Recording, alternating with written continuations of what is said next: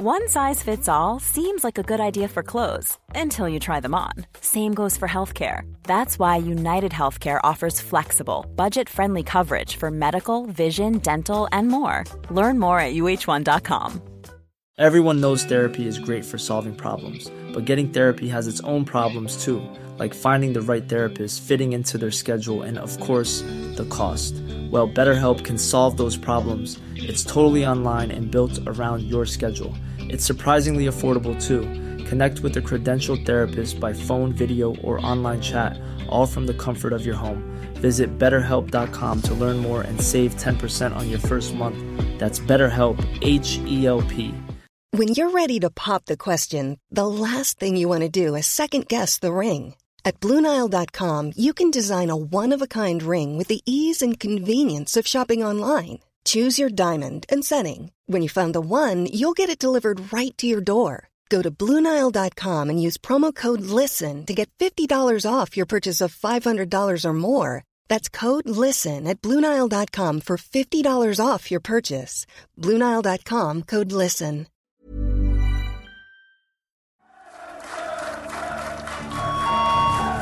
Stand by for Operation Woodson exercise.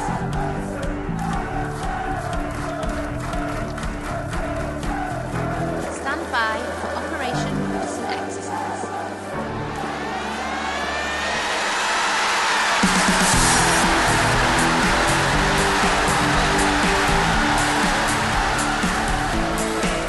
This is the Toffee Web Podcast.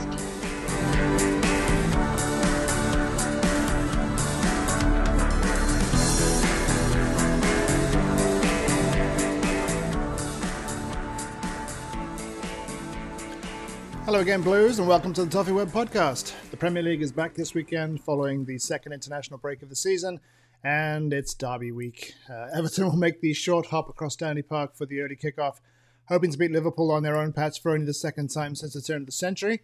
Paul and Andy are here with me to look ahead to the game. I don't know about you fellas, I'm still shit-faced from Sean Dyche's press conference and the Everton drinking game. I lost track of the number of times he said feel after about the fifth shot. I think there was an on the grass reference in there as well, so plenty of his greatest hits were reeled out. I kid, obviously, but I think many of us would agree that being out of your tree might be the best way to go into the Anfield derby. Speaking just for me, I mean, I used to really, really dread this game. Like, it would really, really weigh on the week, but I'll be honest, I've barely thought about it up till now. I think part of that's due to the international break, but I think in general, the derby's, I don't know, maybe lost its power to depress me.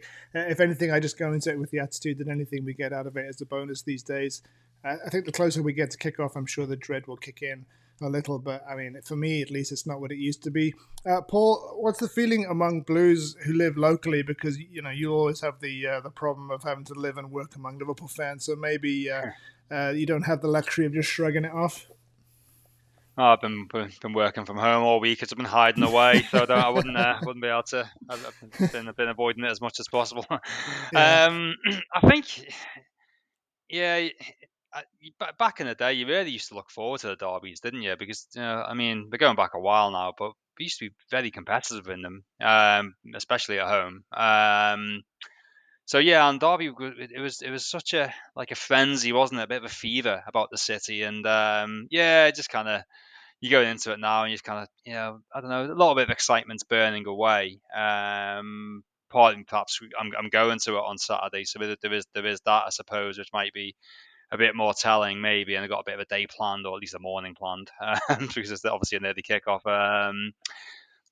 So there is all that, but yeah, I don't know. I haven't really spoken to too many Blues or Reds around, to be honest. It's probably over like the next 24 hours or so, people start to talk about it a bit more. But yeah, it's just that nagging, always that nagging feeling now going to Anfield, isn't it?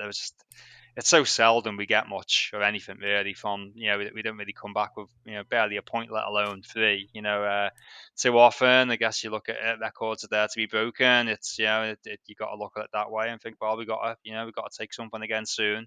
So it's just not that long since we won there. So we've got to, take all the positives we can. But yeah, you don't kind of look forward to it as much as you probably should in the Merseyside derby, and that's a shame, really. Again, you used to be the case. It didn't really matter if we were sort of the 16th, 17th worst team in the league and they were the second or third best or whatnot. Come the derby, we'd be, we'd kind of be equals, and we'd show that on the pitch. Games changed a bit since the blood and guts of a derby. You don't really see that anymore, do you? And you see derbies with tackles flying in. There's nearly always a little melee when Pickford will get involved with pushing Andy Robinson or something like that. But it's always a bit nothing, isn't it? You know, I mean, it doesn't really. It's always much of a muchness, you know. So but when I'm there, or when the crowd are buzzing at 12:30 and you're behind the team, and you just you forget all that, and you're there, and you hope, and then you hopefully believe, and then there's something to cling on to maybe in the game, and you just never know the end of it. So let's be positive, and let's see what we can do. I'm glad you've mentioned it in those terms, Lyndon, because until you've actually said that as a sentence, I've not really realised how much it's different now.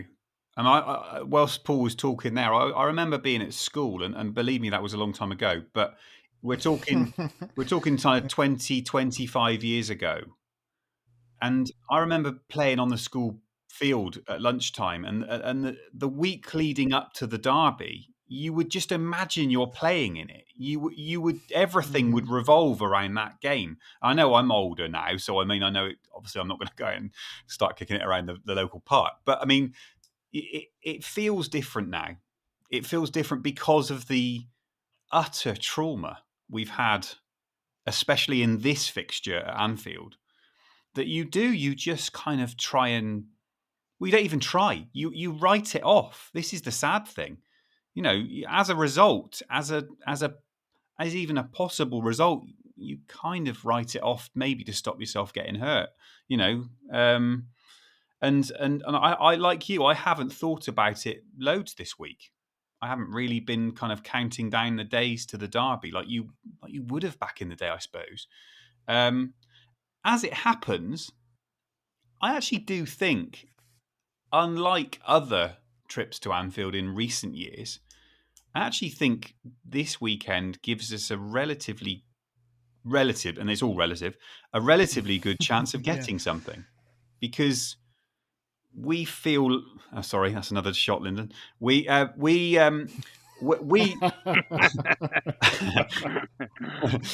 Don't say noise. Don't say noise. It looks like Everton have a relatively settled team, a relatively settled plan. We've won 3 of the last 4 games. The anomaly to that was a bit of a weird one against Luton. But if he's got everybody fit that we think he's got fit, you look at their team, they haven't got Robertson.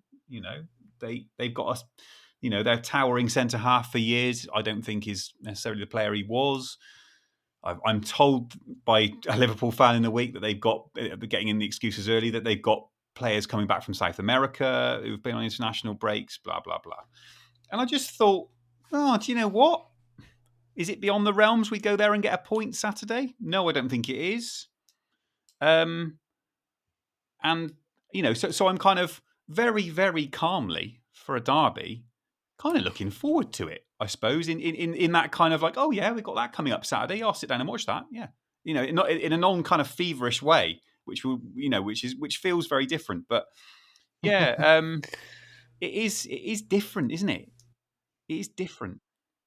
Yeah, I think for me, what it's been for the last few years is it's always the possible that's hanging out there is the thing that you hang on to, and we obviously got that with with Richarlison and James Rodriguez and the Sigurdsson penalty a couple of years ago. I think the problem that we've had for many years now is we just haven't been competitive in the fixture. There was a time, maybe 10 years ago, we were going there and routinely getting draws, just sort of scratching out draw and at least avoiding defeat. Whereas, there are times where we just haven't been competitive, or we've just been on the wrong end of just some horrendous luck. You think of the Pickford's era, and they've been last minute goals. I mean, freaking Divock Origi, thank God he's no longer there. We were just. There were actually, to go back on myself a little bit, there were times when we were very competitive in the game, but just ended up losing anyway. And I think there's only so many times that happens where it just kind of beats it out of you. And I think, I think almost your walls go up and you do kind of try and numb yourself to it, which I think I've successfully done because, as I say, I haven't really thought about it much over this week. And defeats at Anfield have just become so routine that they just don't hurt as much as they used to. Now, if we start putting some results together, I think that feeling will come back. And in a funny way, you'd welcome that. You'd welcome the opportunity to actually go there and actually be injured again by losing to that lot. But I mean, I agree with you, Andy. I think that we are with the players, most of them all back fit now, and with Calvert-Lewin actually starting for the first time in a Anfield derby since we won there a couple of years ago. I think that we are as equipped as we could be to get something from the game. And we're obviously going to have to be very good defensively because that seems to be one of the areas where they're clicking at the moment is in attack. I mean, Salah's back scoring goals. But they can be got at defensively, and that's often kind of the area that we haven't really pushed them in the past. But I think that if we can, I mean, as we've, not to keep harking back to Brighton away last season, but there is that kind of precedent in there. And there is that kind of example of what we can do to very good teams if we kind of hit them on the break and surprise them and sort of cause them problems. So yeah, it's perfectly possible that we could go there and get something. It's perfectly conceivable we go there and actually win. But I'm not allowing myself to even go too far in that direction because again, it's just set up for disappointment. So if you go in there with no expectations, you can only be surprised. Yeah, Divock Origi playing for Nottingham Forest now. We play them in 6 weeks, so you can still have that disappointment in 6 weeks' time. Yes, thanks for that. Against the team that plays in red, so don't worry, that's still going. That's one. I remember the last derby at Anfield, and I remember we jumped on a quick podcast just after that. I remember saying like the last 20-30 minutes I was just a bit bored because it was just a bit like they'd beaten us. We were just hanging in the game. I mean, I think it was almost like damage control. I mean, all right, let's not get walloped. Let's think about goal difference. I mean, that's kind of how it felt. Made sense the situation we were in, I guess, down the bottom league. But you look at other games as well, and there has been games and we've just been walloped, and there's been other games we've been a bit unlucky. And then you talk about games when we've been competitive. I remember the Frank Lampard one when Anthony Gordon should have had a penalty, definitely, and it felt like that the whole game there was things that went against us, and it's things like that which make you lose heart when you go into this derby. One, they're way better than us.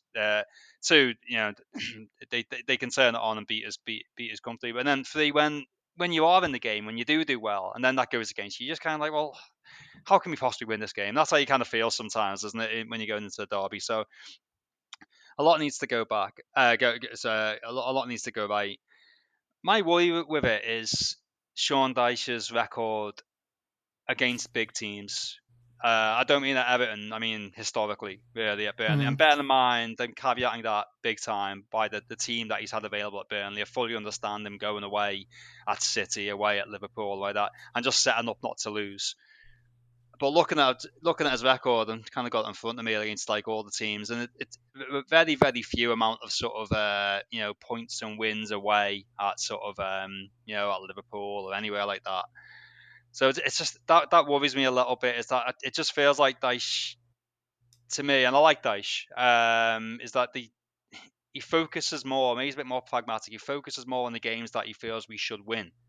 The games that are tough that are going to be really tough. It feels like his strategy is stay in the game, try and nick one. I mean, not like so. This sort of like what we all love to see is like, oh come on, let's just have a bit of a go. I mean, I just don't think we're going to see that. And if we're going to win the game, I don't think we're winning it unless we have a go. I mean, so the way I see the game going really is it's either A, which I hope it isn't, a bit like last season where, we do okay and then we go a goal down, another goal down maybe, and then that's kind of, all right, that'll kind of do. We might have a little bit of a go and that's it. Or, as we were saying a few weeks ago in sort of the games which we've drawn under Sean Dyche, when we go a goal down. I'm not saying we can't go a goal up, by the way, but these are just the theories in my head, which probably aren't worth an awful lot. But and then we just stay in the game, and then we just nick that late one, a bit like I'm not expecting a Jagielka-esque like thunderbolt. You know what I mean? But like just find a way of, like, a bit like Ellis Sims did, maybe like a better off the bench or something like that late on. They just stay in the game, and that's why I feel we could get a point from this. Yeah, obviously a win is the least likely option, least likely scenario. But I think the way Dyche plays away, and maybe we'll see something different because he's got a much better team than he's ever had at Burnley. Much more like someone like Calvert-Lewin to feed off, being fully fit. Let's hope that stays the same way. A functioning midfield, you know, what I mean, it's a team that looked very, very good last time out. But I just, something tells you he's not going to sort of go for it that way that we'd like to see him do so. In which case, I feel the best case scenario is a draw, which I'd happily take, by the way. I'd bite the hand off, we all would, but that's just the way I see. They're the scenarios that I see going into the game. Yeah, I think I'm the same. Yeah, I feel the same as you. In fact, funny enough, the one derby in recent times that I have really, really got uptight about and really, really nervous was when they played their under-11s. And as soon as you saw that team sheet drop, suddenly you thought, "Oh my word, we could definitely win this one," and then of course we didn't. But that especially the Anfield games, that's one of the very few that I've got kind of excited about or agitated about. Just to carry on the theme of kind of this strange, dull feeling we feel about this fixture. I mean, it is. I'm just having a glance, and it wasn't a very nice glance, through the kind of derby results in the last few years, and it's often the first derby of the year, the season, should I say, that we are better in. Usually it's at Goodison, though. That's probably a reason behind that. Yeah. But you know, without the kind of pressure of, you know, the Anthony Gordon game and the game last year, there was so much riding on it by that point, wasn't there? There was kind of like, it almost got to the point where we kind of needed a result, you know. And obviously, at this stage of the season, nothing's that immediate in terms of the actual result we need. So I don't know. I mean, like Paul, I'd take a point right now, but I do have a feeling. Again, get your glasses ready. I do have a feeling that there may well be something in it for us. There might be something in it for us. Paul, Andy, Adam, and I talked a bit about the derby and the selection dynamo in midfield in last week's pod. Dyche made reference to the 5-4-1 that he used at Villa in his press conference today, but then suggested that he'd probably only be making small tweaks to the team that beat Bournemouth. How do you think he'll line the side up, specifically who plays across the middle?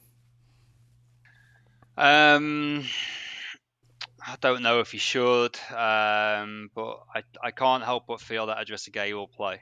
I think just his you know, I guess an argument could be made for his ball winning and interception stats alone in the Merseyside derby could you know, gives him that nod. But who comes out?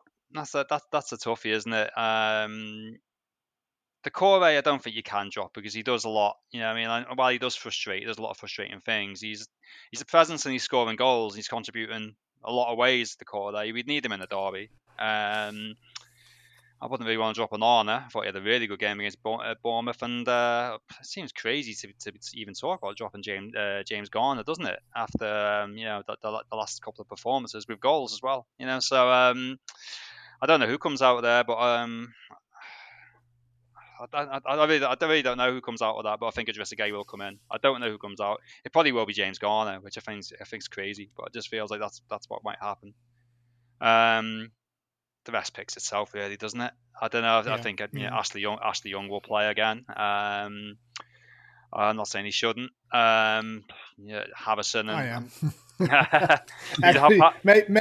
maybe not in the derby, but just in general, I just think I don't see the point in persisting with Ashley Young on a game-to-game basis. You know, I think it's just harming Nathan Patterson. But for this game, okay, maybe.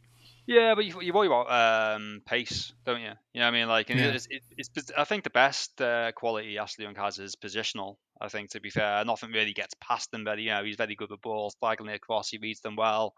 and stuff. So positionally, I don't know, but obviously at his age, you have to worry about someone like Diaz running at him. You know what I mean? It's going to obviously be he's in for a tough game, isn't he? So that'll be tough. But yeah, I mean, I think in Dwight McNeil and Jack Havison though, you got an absolute dream wingers for a derby, haven't you? For away at Anfield, I think that if you ever want two lads who are just going to work the nuts off all game and get up and down and provide a goal threat, you know what I mean? Then you got them right there. So they'll certainly be in the team. For me, it's just a matter of who does Idrissa Gueye come in for, because I'm pretty sure he'll play. He'll drop Onana. You think? Yeah, I think he will. I too think Idrissa Gueye will come into the team. I just don't think Sean Dyche will go into it with Garner and an Onana together.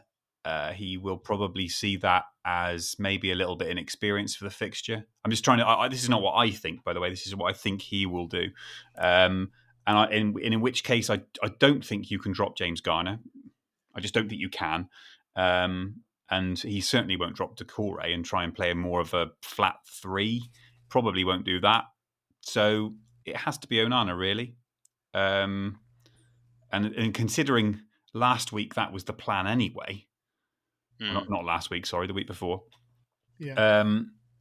Considering that was his original plan against Bournemouth, and there's even more reason to do it against Liverpool than there probably was against Bournemouth, let's be honest, seeing how that game panned out.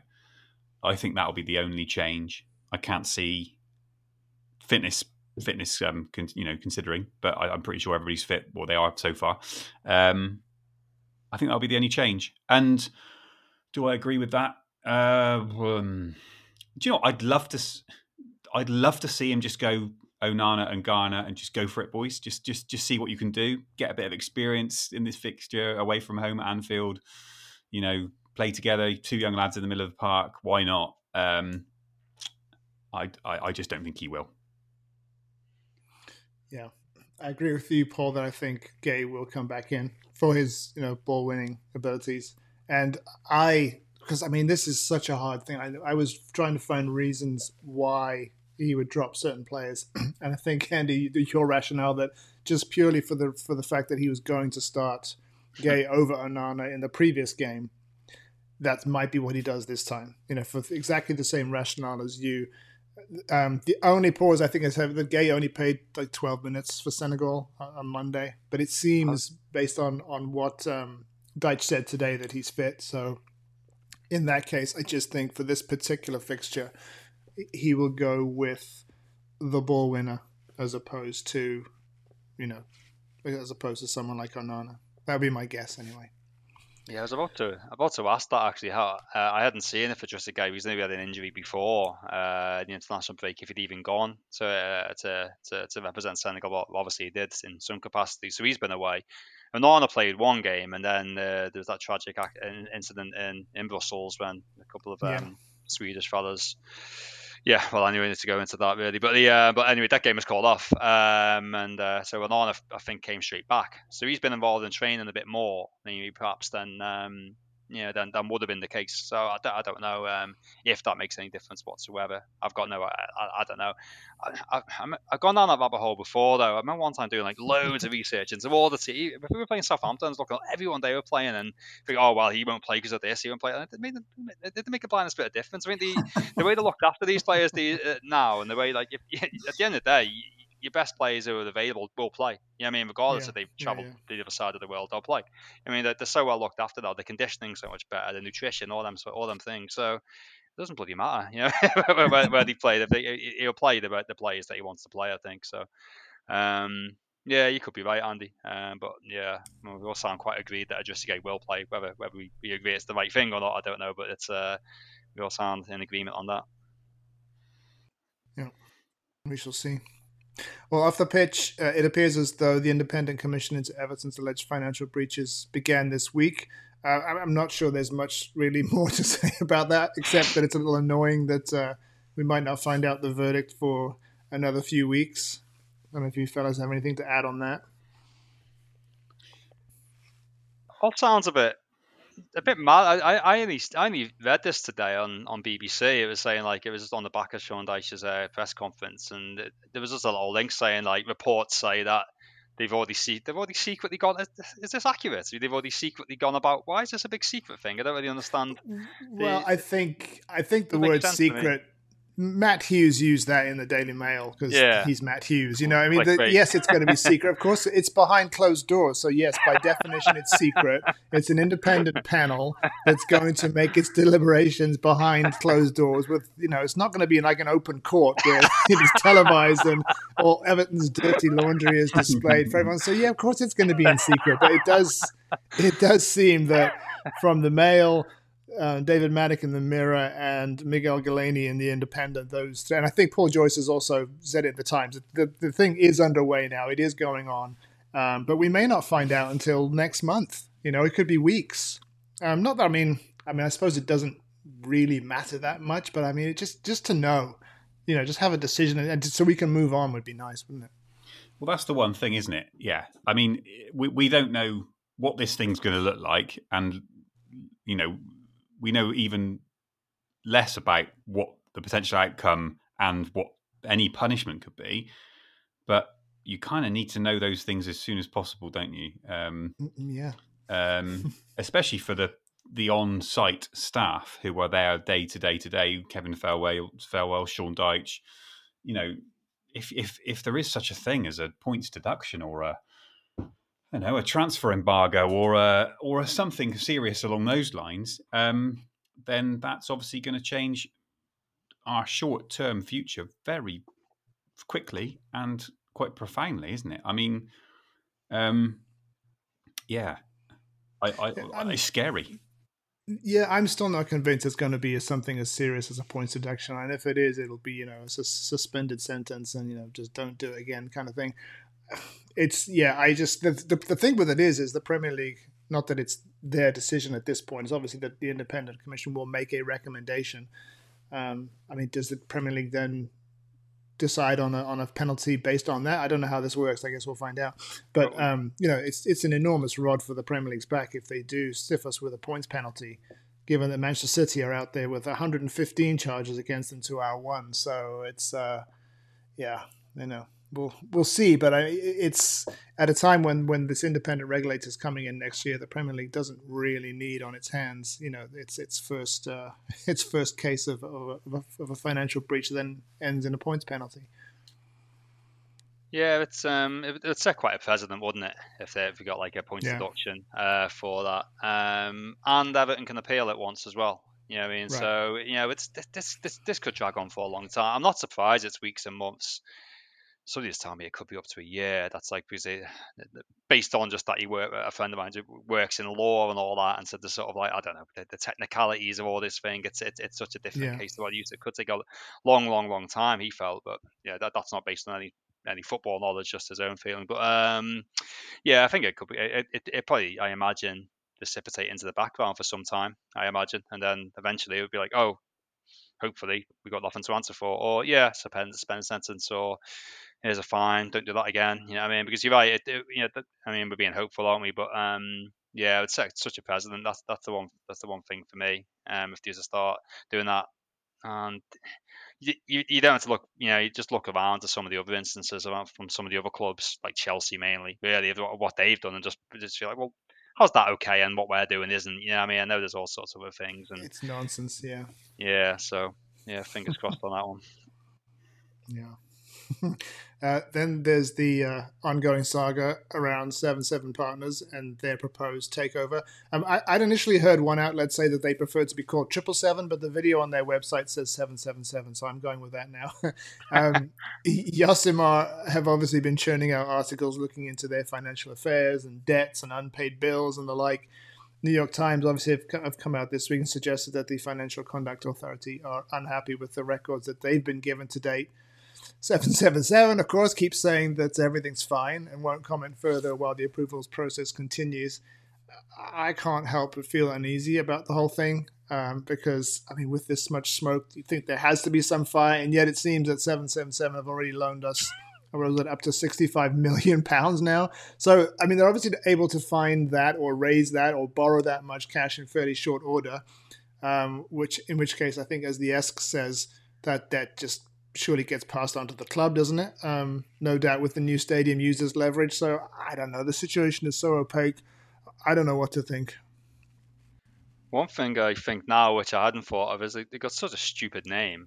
Just hearing you say 777 about 10 times, or 777, 777, all the sevens. That's a little bit easier. I mean, but it is evocative of a bunch of chances, isn't it? It's like, in the casino, right? Pulling the fruit machine or whatever. I mean, it's just doesn't help. No. The thing for me is I don't know enough about this, but they've already involved in about half a dozen clubs, aren't they? More or less, and they've all gone through okay. So it just strikes me as a bit bizarre that like they've forgotten to do something, or they haven't declared something in time, or it's obviously they know how to do this because they've done it. Like, I don't know how much more complex it is to do it in the Premier League than it is in Genoa or Standard Liège or whatever else, but it can't be that. It can't be that mad, can it? I wouldn't have thought so. I'm a bit cynical on the reporting of that myself, and as to how true it is, because it just feels like something like, I don't know how. It just feels like something that would be such a weird mistake. I'd understand it if they were like complete novices going in, but like because they were already involved in so many clubs, I don't really see why or how they'd make such basic mistakes. So unless they haven't got the backing which they say they have, but that again, if they've gone this far, I don't really see why would that be the case either. Well, the only question would be is just how rigorous is the approvals process in those other countries? It may not be the same. And the Premier League, as I say, has got this independent regulator coming, and they've really tried to kind of, lock down the requirements to be a buyer. Maybe these other countries, they just didn't scrutinize them. I have no idea, but it is a very pertinent question that you ask. So, well, I mean, one's here to Berlin. I mean, like, my wife's from Germany. Sure. I've been to Germany so many times. They're very stringent on a lot of things over there. I'd be surprised if they were sort of country be like, oh yeah, fine. Well, some of the other countries maybe, but Belgium as well. You know what I mean? So I'd be surprised if that was the case. I don't know. I would too. Again, like, I would too, but I don't who know. knows? But what surprises us any more with all this? I think for the everyday fan, which we all are, we don't have any great insight into the financial dealings of a Premier League football club, and especially ours. It's kind of like it's just so worrying because you don't know what's best. You don't know whether it's actually going to be best for Everton if this deal doesn't go forward at all. Mm-hmm. Yeah. But then if we're left with what we've got, which is essentially an owner who doesn't want to or can't put in any more money anyway, then is that worse? And it's just that kind of, obviously we all want what is best, and what is perfect is never going to happen. We're Everton. So what's best, or what's least bad in this scenario? Is it that we get 777, 21, whatever you want to call them? Is it actually best that, yes, this might be not an ideal group, but it is a group that will at least run the business? Or do we want them to fail? I don't even know at this point. I don't even know what by them to fail. I mean, do we want their bid to fail? Yeah. I haven't got a clue, and it's just concerning, really, because you get all these big terms banded around, especially on social media, of administration, liquidation, and all the Asians. But we don't know, do we? We have no insight and no way of telling. The only way that you'd want their bid to fail, assuming you didn't want it to succeed, is that if you knew there'd be another buyer, a more reputable buyer, a more stable buyer, a richer buyer, let's say, who was waiting in the wings to kind of, come in at a discount or a potential discount. if administration it really is on the cards. And I think that's the only, and we have no idea. We've always been told that there are other interested parties out there. Obviously, we don't know who they are. So yeah, it's the not knowing, isn't it? It's not a good situation. It seems like it's what they specialize in, though, right? 777. They like getting involved with distressed clubs who are in a real tight spot. That seems like that's what they do. So I don't even know where I'm going with that really, but it's just I don't know. It's just hard to I don't know. For me, it just feels like there's just I don't think there's really any other offers on the table that are realistic. I don't know. I'm going from guesswork really, but people really wanted that MSP, was it? Because they seem a bit more like stable, a bit more of a better option, but they wouldn't touch us. You know what I mean? I think people are a bit scared off probably by our accounts and all. So it's we're probably going to be left with with people like this, and we just what option do we have but to try and get behind it? That's kind of the way I see it, because I'm not saying that they won't be perfect. Who is? I mean, I don't, we're not going to get any perfect. No, I don't know how many perfect owners there are out there anyway, but none of them are going to be looking at us. You know what I mean? So it's the situation that we're in. So I wonder why. I've said this on podcasts before. If I was looking to get into a Premier League football club and I wanted to get a good deal for a massive ceiling, I think Everton are almost perfect. I mean, obviously you've got to spend a lot of money. Yes, of course you do, but you'll have to do that with any Premier League football club. I just don't get why there aren't more people wanting to get involved in this. I know they have to spend money, big money, huge money that only a certain section percentage you've got. I guess that's it. But if there are so-called lots of people wanting to get involved in Premier League football clubs at the moment, then surely Everton are, without the glasses on now, surely Everton are quite a good project. Don't know. I think they would be if you've got someone with stupid money like the Sheikh, who's just been binned off by the Glazers. I mean, if he were to look at what, and I think we've talked about this before on the podcast, or at least I've mentioned in articles on the website. If they look at what Abu Dhabi Group did with Manchester City, you could replicate that quite easily with the money available to this Qatari Sheikh at Everton quite easily. Yes, you'd have to spend a lot of money up front, obviously, to clear the debts, finish the stadium, and get things working on a day-to-day basis. But I think the key that you've just said, Andy, there is the ceiling is very high once you've got that out the way. But there are very few of those kind of individuals around, I think, who would A, have the money, B, would be interested. I think there are plenty of companies looking to get into Premier League football, but the barrier to entry is so high because of the amount of debt that these clubs carry.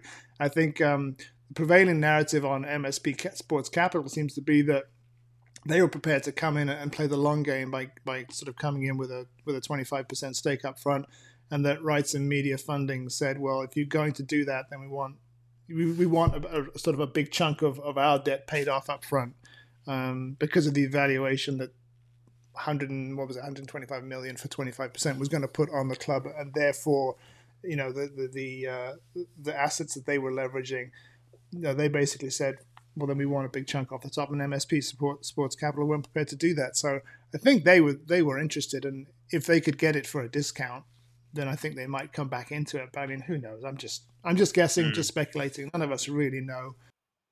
But I imagine that if Tariq Panya, who wrote the article for the New York Times, I think he put on Twitter that at the moment Moshiri stands to get £140 million out of this. I think that if someone came in and offered him more, he would obviously take it. And so I would imagine that 777 are offering on the lower end.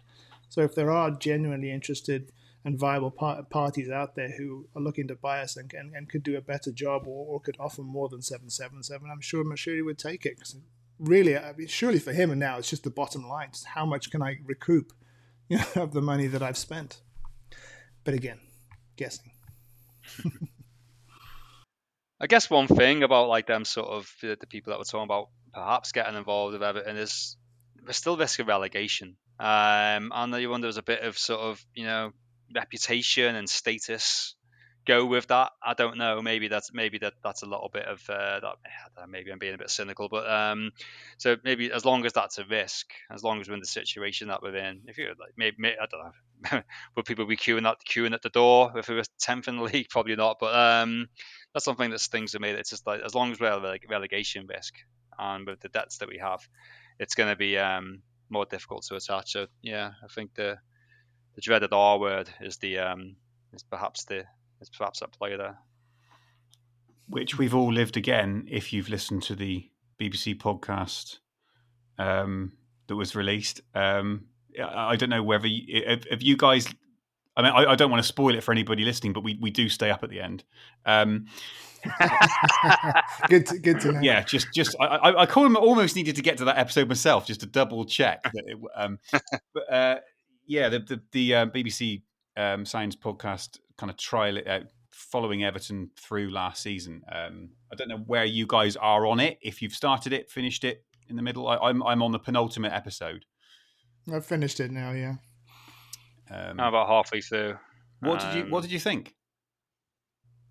I think it's brilliant so far. I love it. I think it's fantastic.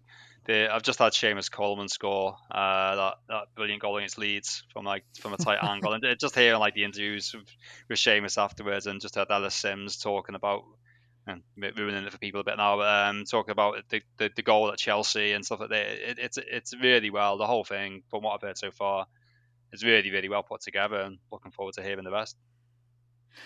Yeah, I don't think you're spoiling it for anyone. I mean, everyone we know what happened, and we know exactly. But and actually, the amount that it actually focuses on the individual games is quite small. And obviously, then the gold is in all the behind the scenes interviews. And I mean, I said on Twitter that Julia Bold does a fantastic job. She really does. And credit to the club for allowing such access in the first place, and then allowing them to finish it, even though things really did get quite tumultuous in January. At that point, they could quite conceivably have said, look, things are getting really testy here behind the scenes. We've got, fan revolts and, the board are not allowed to go to games. So I think we should just, cut this off here and sorry about that. But, full credit, they allowed her to remain embedded in for the rest of the season. And, the result is a really, really good series that would have been good even if they just done the first 7, but then you get those sort of 3 bonus episodes on the end with the really in-depth interviews. I mean, the big takeaway for me was, where's Kevin Thelwell been? Why have they kept him under wraps? He talks so well, so sensibly.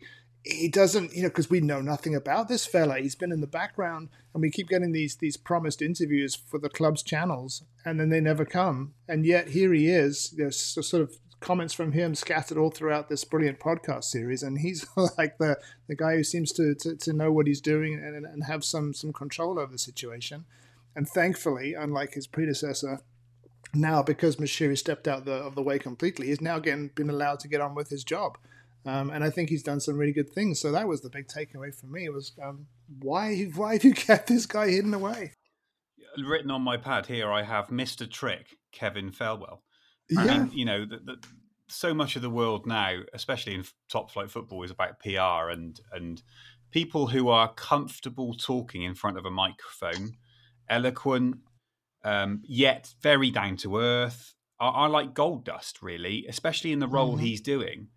I mean, God, let this guy talk. I mean, I don't understand why there's been this blackout. I mean, I don't understand a lot about Everton behind the scenes in the last few years, and maybe that's why there's no joined up thinking. But I mean, if you've got someone like that in that role, who we don't need to know every detail of every deal that didn't happen or whatever, but every now and again, let's just hear from him. I mean, it takes stress off of so many different areas. Like Sean Dyche needn't have faced so many questions he doesn't know the answer to or doesn't want to give the answer to over the past 6 months.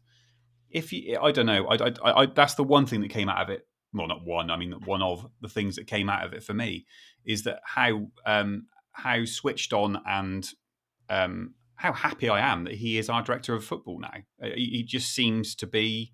I know everybody can talk a good game, but if you look at his body of work already, he's got through an awful lot of work there. Yeah, he has. The other thing was that, that there are so many of these, not so many, there have been quite a few of these documentaries, either on TV or Netflix or Amazon or whatever they've been on, or on podcasts about other teams. And I'll listen to anything, about football behind, I'm just interested in the game, and I'm interested in how clubs are run.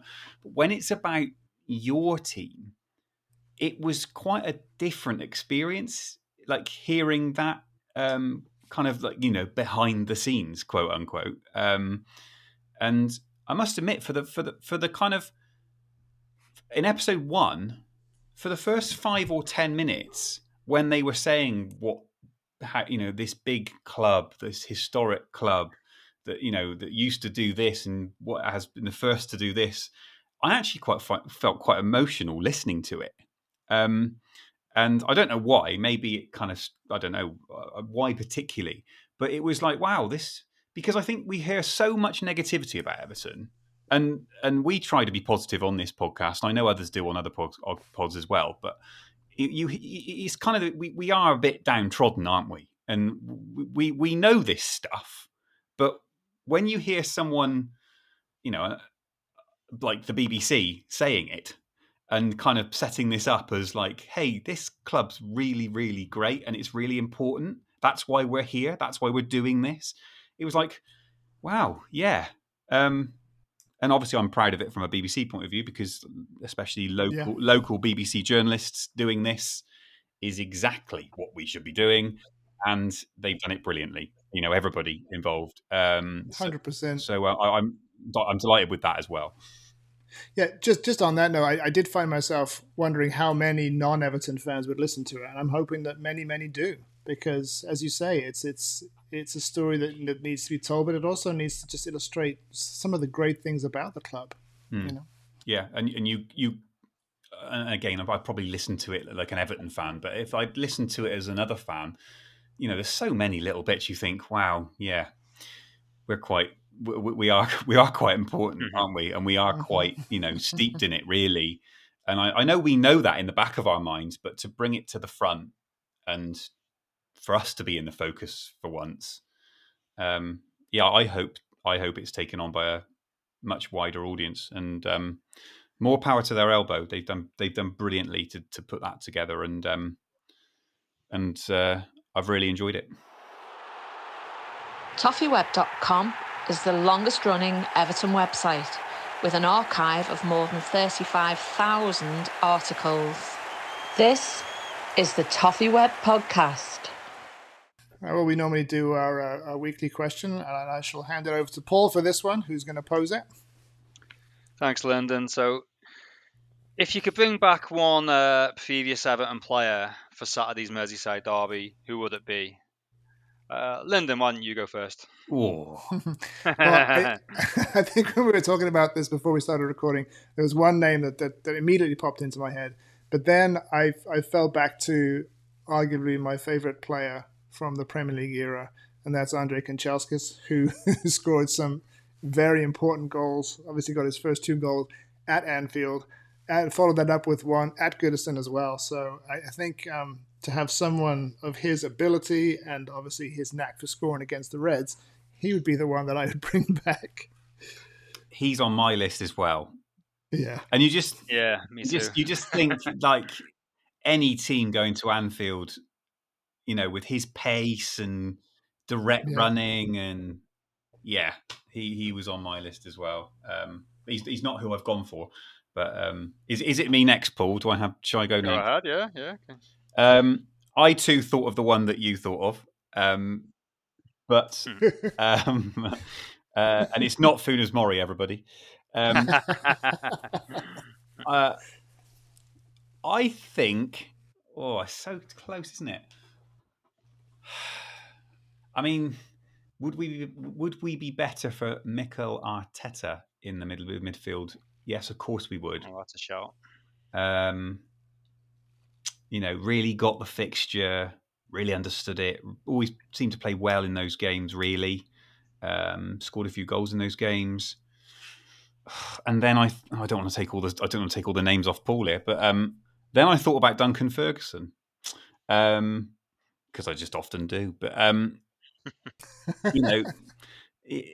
they're not great in the middle of defence, and we got a very good number 9 now. Don't get me wrong, but could they be put under a bit of late pressure with Duncan coming on for the last half an hour? I think I'm going to go for Mikel Arteta, and that doesn't help our selection problems in midfield whatsoever. No, it doesn't. Just adds a new one. So good luck with that, Sean. Or Gaffer, as we should call him now. But yes, Gaffer. I think I'll bring back Mikel Arteta for one day only at his absolute prime. I've got four written down, one of which is circled, probably because Lyndon already said Andrzej Kanchelskis. So he'd make he'd be such a difference maker up against their standing left back with Robinson not available. He could have a really good game, a really effective game on Saturday. Andrzej Kanchelskis, I think. Brilliant player. Tim Cahill's an obvious one. He was great for the derby. He was the one, that we were alluding to. Yeah, and that'd be fair enough. Him in there instead of Decore. He was contributing plenty, to be fair. But yeah, Tim Cahill just had the X factor in derbies, didn't he? Tim Cahill. That'd be one. I thought Neville Southall, but I think that's given Jordan Pickford a bit of a disservice, really. It's not like Pickford's done anything wrong. He's not like he's not been reliable. He's performing well for us. So I thought, and again, not that I thought Baines would be handy. Leighton Baines at left back would be good, and maybe that's a better solution because you think, what I was going with is we haven't really got a lot of local flavour in the team. I guess James Garner is pretty local, but no Scousers really in the team, is there? So I thought Dave Watson maybe would be pretty handy to have in there. I guess you're dropping Tarkowski then probably, which seems a bit odd. So maybe Leighton Baines at left back would be pretty. Really, really, really handy player to have in a derby, and it'd be an upgrade on Mykolenko. So I'll go with Baines. I'd buy that. Yeah. You didn't. I don't think you specified Premier League era, so someone to get Graham Sharp back in there to wallop one in from 40 yards would be quite nice as well. Well, if we're going to go that far back, we're sitting Dixie Dean and we get it. Yes, but no, I think if we're looking at that team we got there, and we're swapping out Baines for Mykolenko, Harrison for Kanchelskis, and Garner for Arteta, I suppose. I mean, that's pretty damn competitive, wouldn't it? All right, well, that's for another week, Blues. Tune us in a few days when we'll be chatting about the derby and looking ahead to another really tricky away game at West Ham on Sunday week. However you survive derby weekend, Godspeed, up the Toffees. We'll speak to you next week.